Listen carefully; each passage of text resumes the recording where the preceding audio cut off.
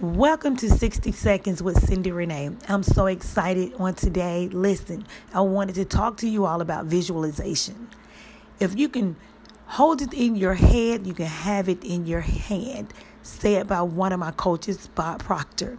Listen, you guys, I am really elated about visualization because this is what have changed and transformed my whole life. Not only did I get it from him, but also the Bible says that you can speak a thing.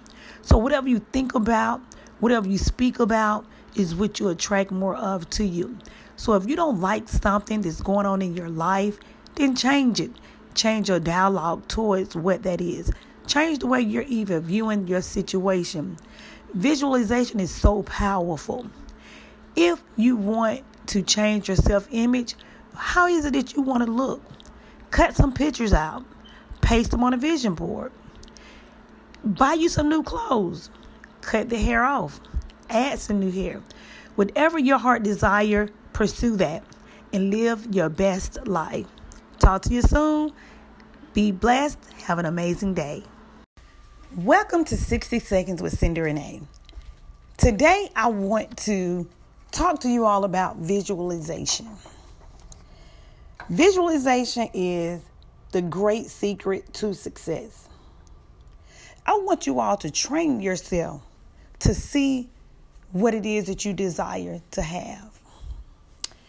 Visualization put me in the mind of faith, the substance or things hoped for, and the evidence of things not seen. See, you have to visualize it in your mind. You have to see it in your mind first. You have to act as if that thing that you want already exists. And you have to see yourself with it. And then believe that it will manifest, right?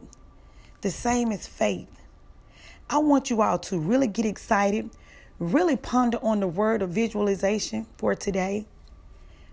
Change your whole outlook on what you're believing and apply the word of God, which is faith, to the situation. The evidence of things not seen, right? We're hoping for it. We don't see it. We don't feel it.